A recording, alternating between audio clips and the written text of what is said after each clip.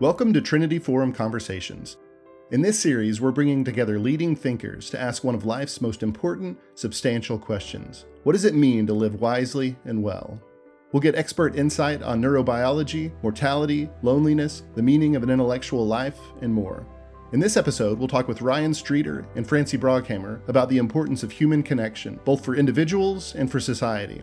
Our guest will discuss the modern paradox of being more and more digitally connected, even as we become an ever lonelier generation. What I think is a big part of the story, which has not necessarily made it into the media narrative about loneliness over the last few years, is that you have a sort of magic equation of marriage, of membership, usually within a religious organization, but can be civic, and then just sufficient time in a community. And when you factor all those things together, even young people who are always the loneliest in a society, their levels of loneliness on average are about the same as people who are baby boomer age, who are a generation ahead of them. This episode is an edited version of our online conversation from April of 2021. You can find the full video of that conversation on our website, ttf.org. And check out the show notes on this episode for links to further resources. Here's Cherie Harder. One of the big questions that we'll engage today pertains to a rather unsettling paradox of our time. The fact that we have never been more virtually connected, but we are deeply, painfully, even lethally lonely.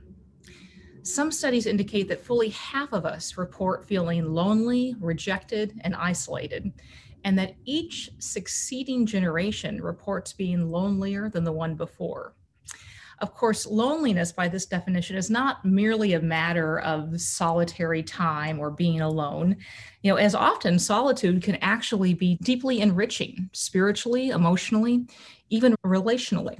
It instead refers to the pain of being excluded, overlooked, disregarded, diminished, and alienated as a result.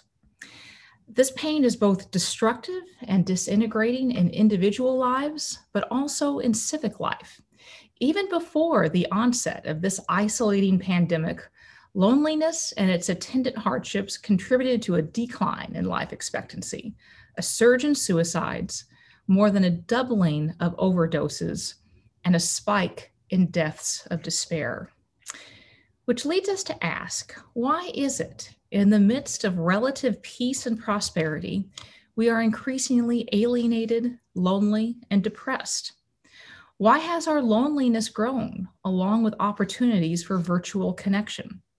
And how can we strengthen the ties that both ground us and grow us, that root us to a place and broaden our world? These are obviously big questions, and there's no easy answers. But both of our guests today have wrestled with these questions, both with vigor, but from different vantage points. As a doctor and medical researcher who cares for those afflicted with loneliness, as well as studies the phenomenon, and as a scholar and policy wonk who has studied the impact of loneliness on the body politic. And so it's a real pleasure to introduce our guests today, Ryan Streeter and Francie Broghammer. Ryan is the Director of Domestic Policies at the American Enterprise Institute, where he oversees research in technology, education, social capital formation, housing, poverty, and public opinion. He previously served as the Executive Director of the Center of Politics and Governance at UT Austin, as the Deputy Chief of Staff for then-Governor Mike Pence, and as Special Assistant for Domestic Policy to President George W. Bush. He's also the author of 5 books, including Transforming Charity, Religion and the Public Sphere in the 21st Century, and The Soul of Civil Society, as well as writing widely for a variety of publications, including the Washington Post, Wall Street Journal, National Review, and many others. Joining him is Francie Broghammer. Francie is a doctor and the chief psychiatry residence at the University of California at Irvine, where her academic interests encompass medical ethics, education, spirituality, and human flourishing. And her research focuses on suicide and social isolation. She also serves as a current Leonine Fellow, an American Psychiatric Association Leadership Fellow, a member of UC Irvine Medical's Ethics Committee, and a board member for Pepperdine University's American Project. Ryan and Francie, welcome. Great to see you. Thanks for having us. Delighted to be here. Really glad to have you here. So we're just going to jump right in. And Francie, given that your research is on loneliness and you do a lot of clinical treatment of those who suffer with it, I want to start with you and simply ask you, what is going on? Why has there been such a rise of loneliness in the last few years? And what you see as some of the contributing factors? Good question, broad question. And I'm going to back it up just a little bit and specify it's not just the last couple of years. This is something we've actually seen going on for the last couple, like 20 years or so, I would say, really a sharp increase. And before we can answer some of those questions, I think it's really important we understand what loneliness is and what it is not. Loneliness is not in and of itself social isolation, which many of us have experienced more than we ever thought we would over the last year, right? Social isolation is an objective state. There are not people around you. But loneliness is the subjective feeling of being alone. You can feel alone in a crowded room, right? And so this is important that we highlight, because what happens when you start feeling that way is that not far from there is this inability to find meaning in your life and daily actions. Because if you don't feel related to people around you, we are relational beings. And so you don't understand how you fit into the bigger picture at play.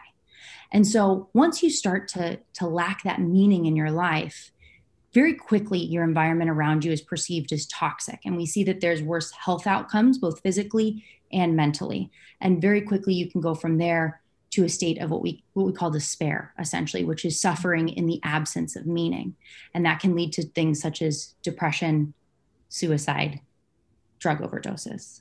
And so what is contributing to this is one of the things that you had asked. And it's manyfold. If there was a simple solution, I don't think we need to have an hour talking about this today. And I promise you an hour won't even scratch the surface. But in my research and my clinical work, I've come to appreciate that there's changes happening in every fiber of American life.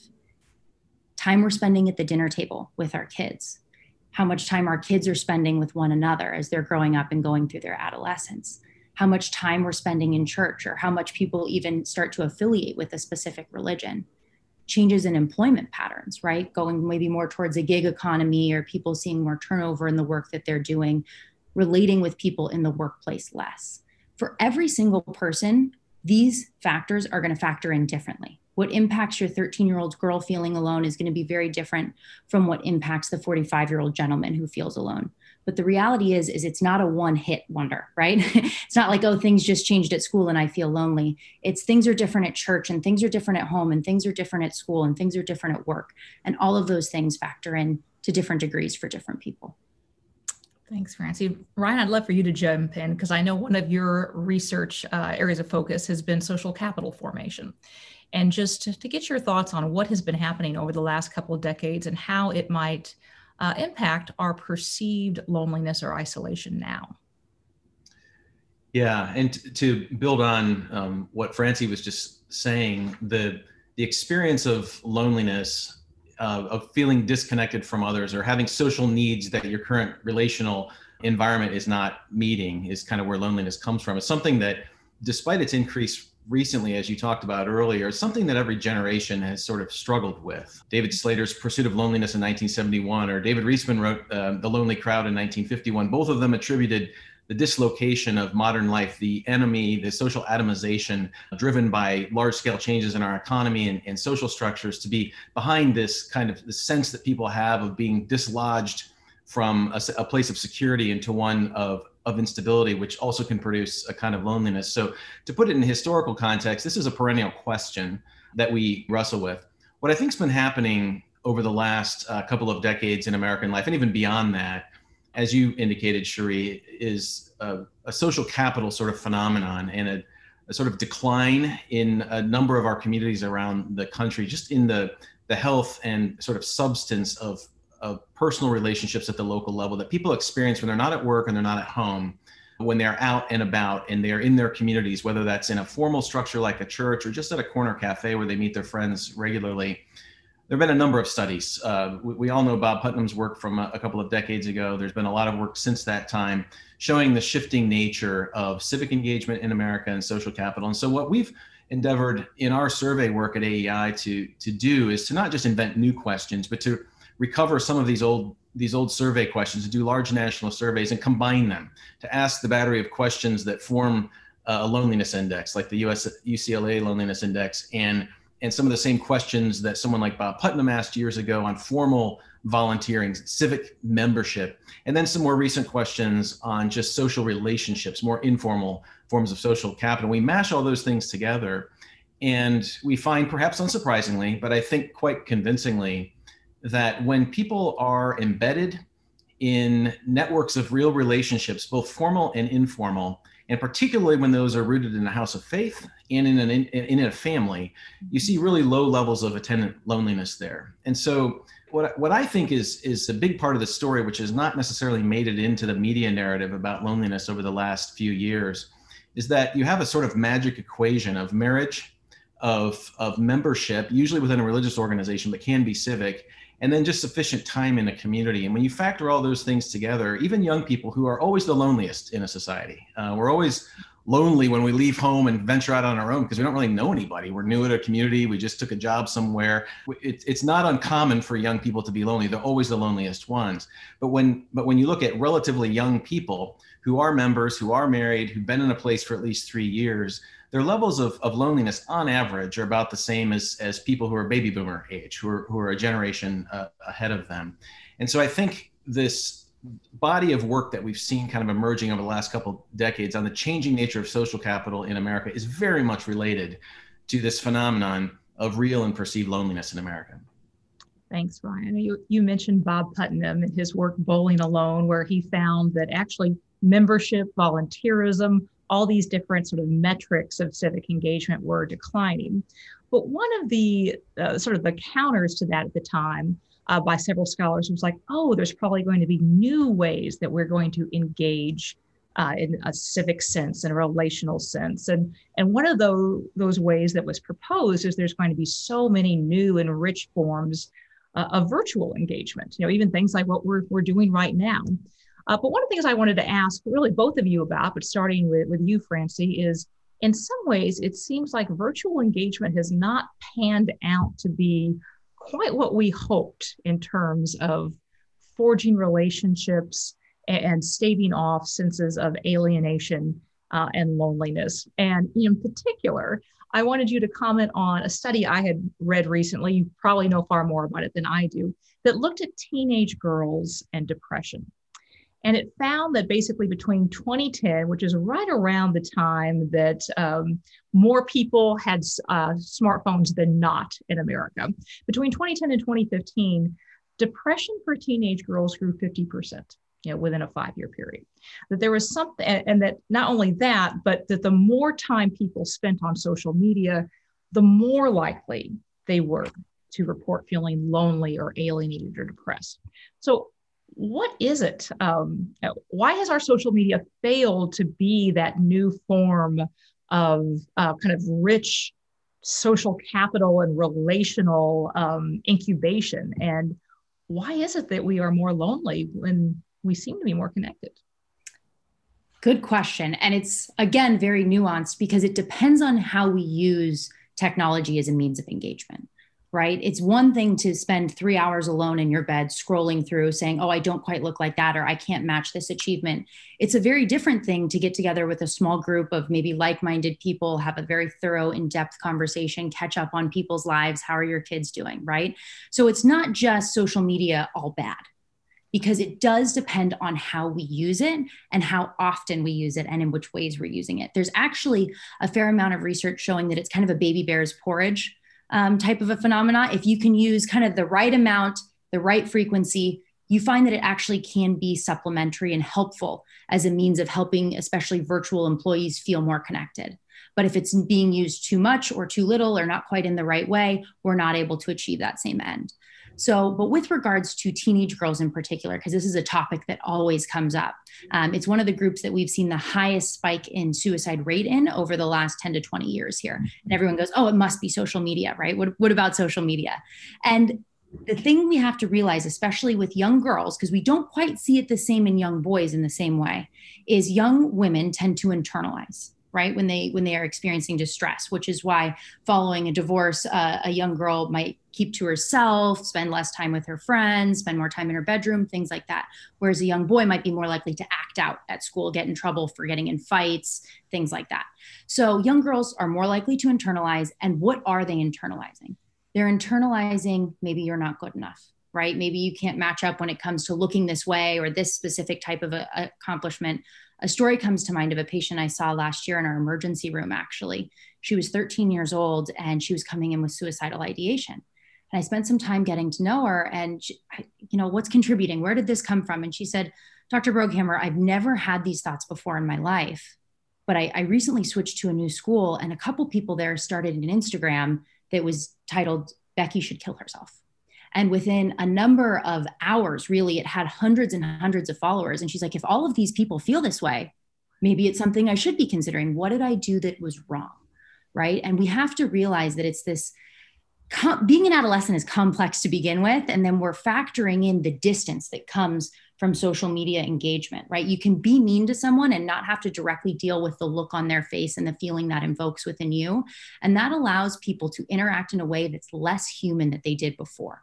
Right. And this is one thing when it happens to a 29 or a 35-year-old who has a fully formed prefrontal cortex and can kind of navigate all the nuances of this. It's a very, very different thing when it happens to a 13 or 14-year-old girl who is more likely to internalize, doesn't have that prefrontal cortex, and is really going through this period of maturation. So yes, the statistic you cited is absolutely correct. There is a direct correlation between, especially for adolescents, time spent on social media and adverse mental health outcomes. There was recently the 2020 Cigna study that was released showed that heavy social media users, which was defined as 2 hours or more on social media per day, 74% of them met criteria for being lonely. Just a year prior to that, it had been remarkably lower, where there wasn't really a significant difference between light users and heavy users.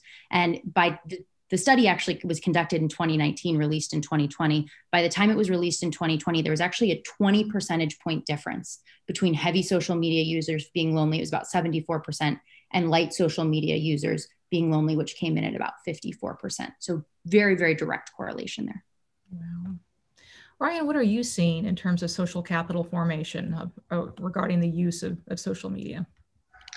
Yeah, I mean, I think that it's like Francie said, it's not the medium itself that's the problem. It certainly enables some of the worst of us and can bring out, can put us in a situation where we're not engaged in meaningful relationships over here because we're spending an inordinate amount of time on social media.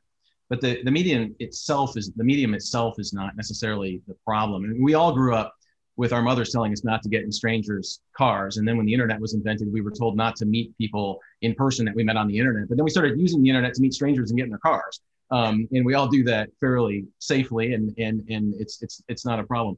Likewise, when people are using social media, a lot of times they're using it to catch up with family and friends. And as a father with a daughter overseas and a son in schools overseas, I'm thankful for it. It helps us to stay connected in ways that weren't even possible 10 and 20 years ago.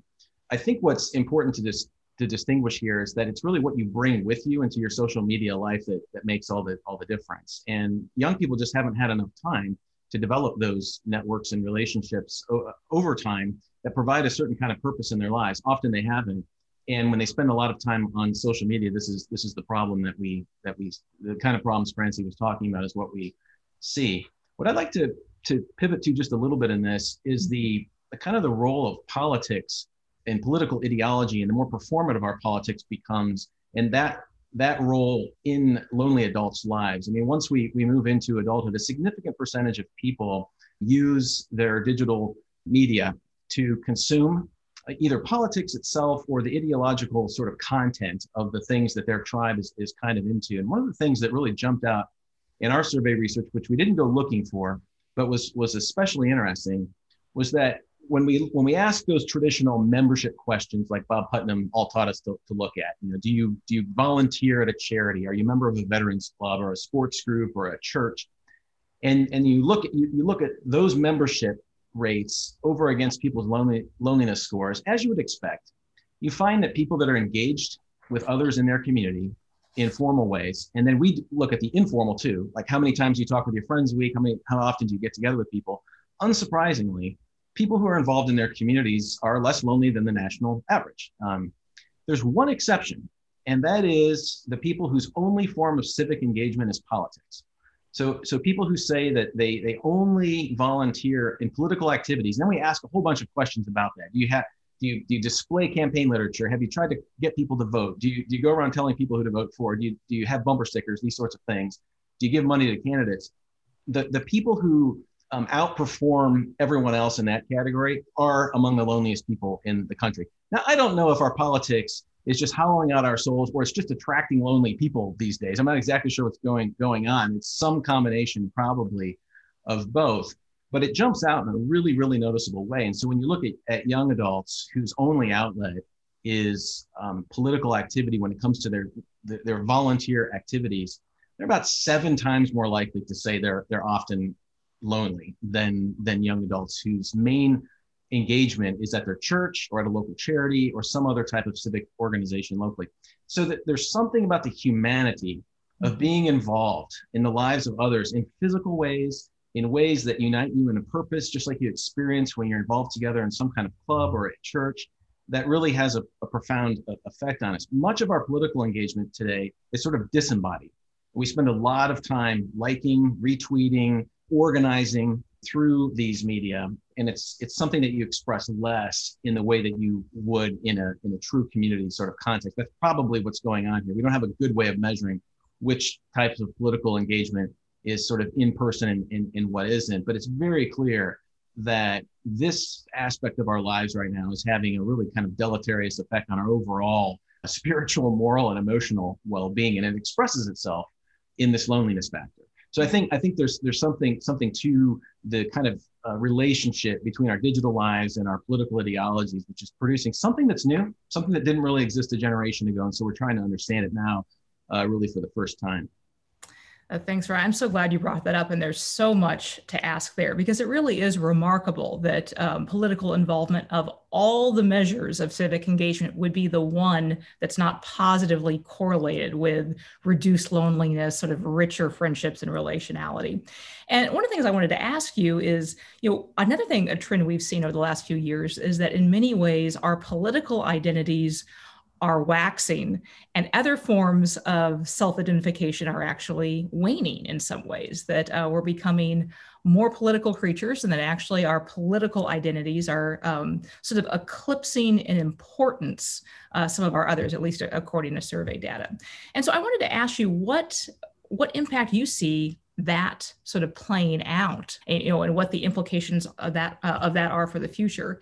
And then relatedly, I kind of wanted to ask you about something that your friend and colleague Arthur Brooks said that when he had interviewed with us, where he talked about sort of the increasing juxtaposition of political involvement, in a form of contempt, that essentially what is kind of binding our political tribes is less a shared sense of love and common purpose and more a shared sense of antipathy for others. Is there something about bonds of antipathy that are inherently far less conducive to friendship and relationship than bonds of shared affection or purpose?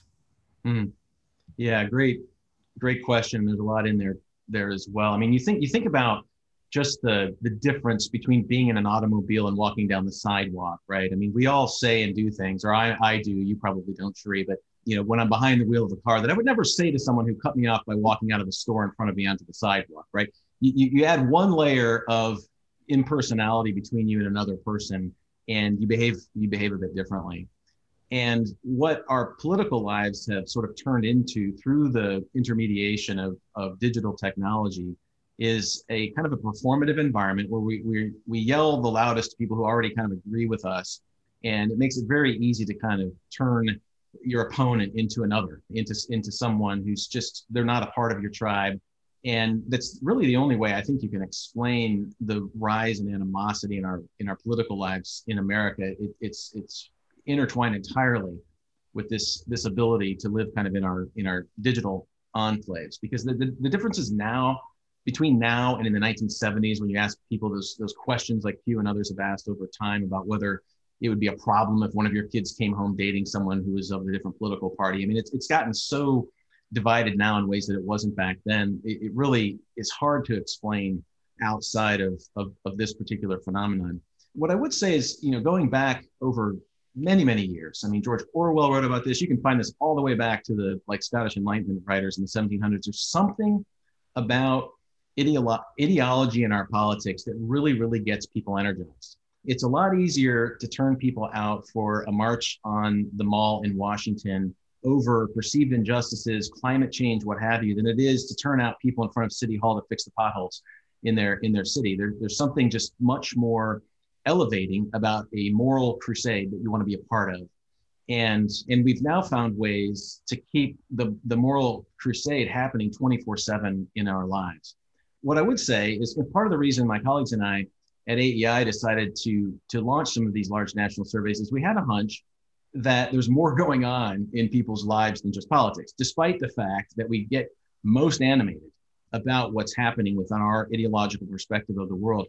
We're still parents, we're still kids, we're still members of church, we're still coaches at our kids' sports clubs and stuff like that. And we wanted to understand kind of what's actually going on at the community level. And I think that's where the hope for us is. I don't exactly know how to remedy the political problem. Arthur wrote a book about it. We should probably just all go back and read Arthur's book that you mentioned. And he writes about this a lot. But trying to change that dynamic in our politics, which as my colleague Yuval Levin has written, is we've turned our institutions into performative platforms, trying to reverse that so that they become these places again through which we exercise our duties and through which our character and judgment is shaped. That's a huge task. But one place that we can start for those of us who care to at least begin at the local level is to look at what else is going on, because what we found is that there are very real community dynamics in this country which are facilitated by the kinds of communities in which we live, the numbers of organizations in which you can be involved, even the way communities are designed that help people bump into one another. That is really where these animosities fall away. So to that part of your question, I mean, when people are side by side, even if their politics would drive them apart, if they were talking to each other on Twitter, they'd be at each other's throats.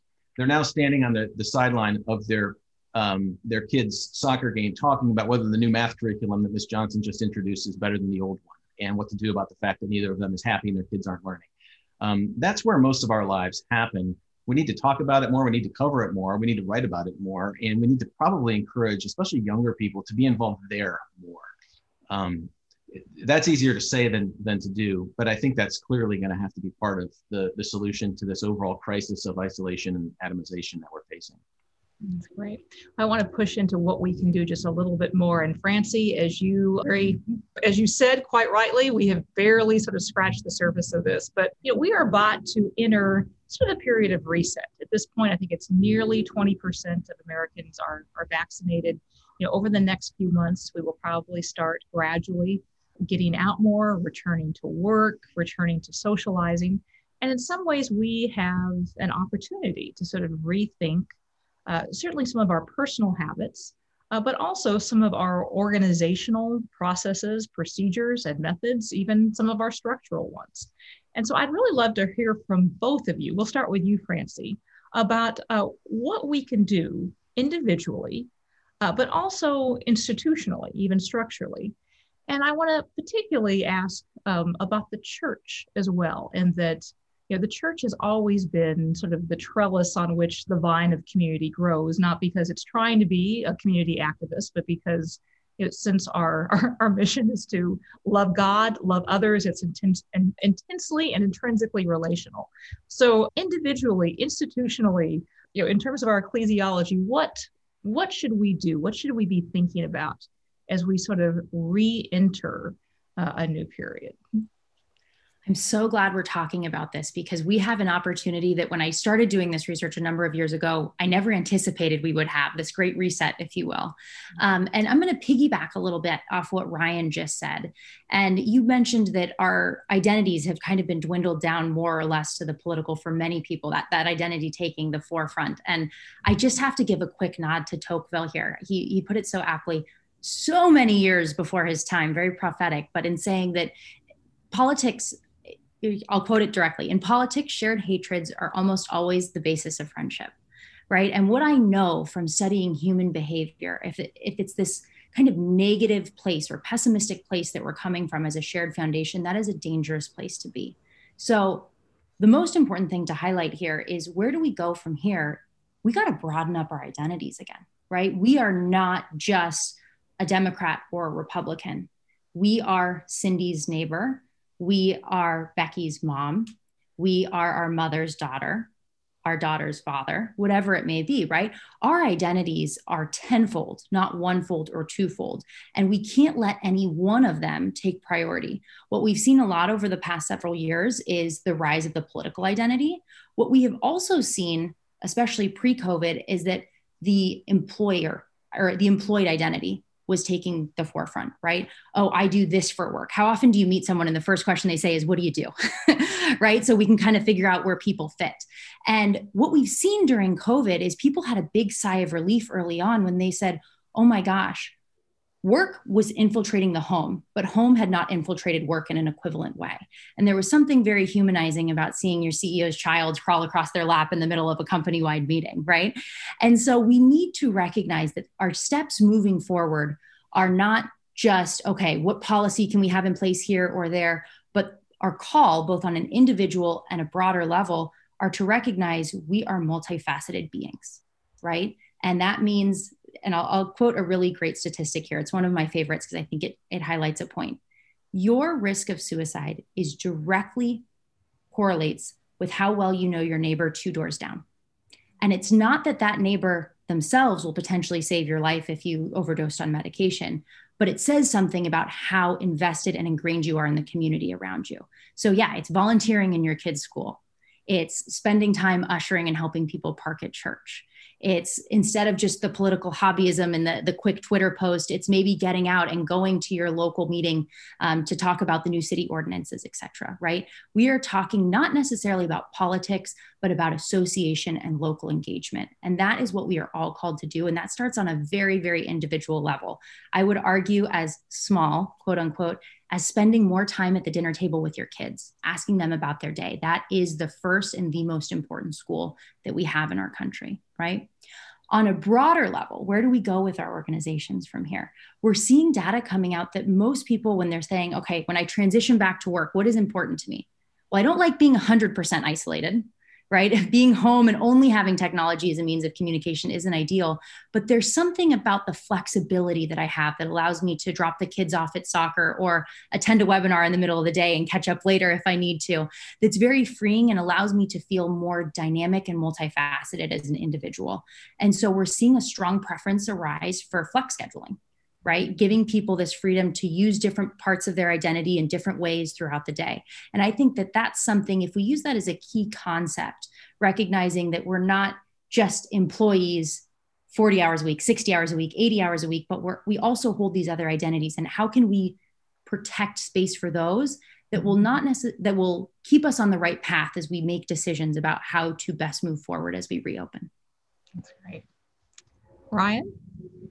Well, now that Francie mentioned de Tocqueville, I can't not pile on there. And, I would just add that, one of the things that's interesting when you go back and read him was his observation that Americans, when he was walking around in the 1830s, were individualistic and materialistic. He was concerned about this aspect of what he was seeing in America. He said that, Americans, they'll build a house and won't even get the roof on it before they sell it. They're always eager for gain. They're pushing themselves forward. They're materialistic. They believe in the individual. And in many ways, his whole description of the civic life of America was his way of showing that this is a really important way to counter that or channel it. Or it's not that individualism is bad. It's that when you live within a real community, it gets channeled in the right ways. The energies of productivity are helpful rather than destructive. And of course, he observed that religion in America was a key part of that. And so we're fond of quoting him because he helps us understand what the fundamentals of a really healthy public square are. And in his case, in the New England towns, those were real places with an actual church and other stores and shops and places where people met together and solved problems. And so to get to your question, Cherie, about the church, I think we're at a point in the United States where religious leaders across the country should really be asking this fundamental question again: about what the church's responsibility is to the public square, kind of its own public theology of involvement again. We've gone through times in our civic life together in this country, not just in the last couple of decades, but actually the last couple of centuries, where from time to time religious leaders get together and they try to answer that question. And I think we're at a point where we really need to do that. What does it actually mean for a church to own some piece of the public square where they are, rather than becoming vehicles to try to own the political opposition, which unfortunately has been happening, I think, all too often.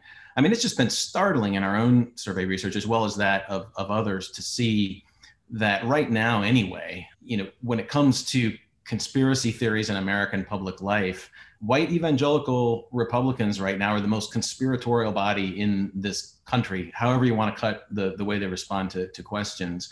And I'm not suggesting that pastors all across the country from the pulpit are communicating these things, but it has become our political ideologies, our political paranoias, our political anxieties have been so intertwined and interwoven with our ecclesiastical relationships that they've been very hard for people to disentangle. And I think if really our religious leaders aren't asking a question about what does it mean for the church to be salt and light in the public square these days in a way that's not just political, but is in a way that's much more true to what our community actually needs and consists of. If we're not doing that, then I think the forces of kind of political energy are just going to keep pulling the church in this direction, which I don't think has been healthy for American public life. So block by block, city by city across the country, a renewed interest in this discussion of what the public square means for church leaders and congregants is, I think, really, really important right now. That's great. I want to give Ryan and Francie the last word. Francie? I think what we've been pointing to for the last hour, but maybe not explicitly said, is that it's not just the importance of being in community and associating with one another, but it's taking that one step further and finding the meaning that comes from that. And so I actually want to share with you a quote from Viktor Frankl that I think summarizes this far better than I could myself. A man who becomes conscious of the responsibility he bears toward a human being who affectionately waits for him or to an unfinished work will never be able to throw away his life. He knows the why for his existence and will be able to bear almost any how. Thanks. And Ryan? Yeah, I would say just as we are spiritual and physical beings, I think it's important for us to ask the question, when we're not at home doing what we do at home, and when we're not at work doing what we do at work, when we're out and about, are we in the physical community that brings out the best in us? And in our associational life, are we in the relationships that bring out the best in us spiritually? And if we can answer both of those questions, yes, then not only will you not be lonely, you will help those people that you're in relationship with not only not be lonely too, but also have a sense of belonging and hopefully also purpose. So I think it's really important to think about the actual physical communities in which we spend our time and how we spend that time, and to do an assessment of the associational engagement that we're involved with an eye to what it's doing to us morally, emotionally, and spiritually. Thank you, Ryan. Thank you, Francie. Thank you for listening to this episode in our series on living wisely and well. Be sure to subscribe to Trinity Forum Conversations to make sure you don't miss any future episodes. And if you're enjoying these, please leave us a review. Visit our website at ttf.org for more information and show notes from this episode, as well as resources such as our Trinity Forum readings and videos of our past events.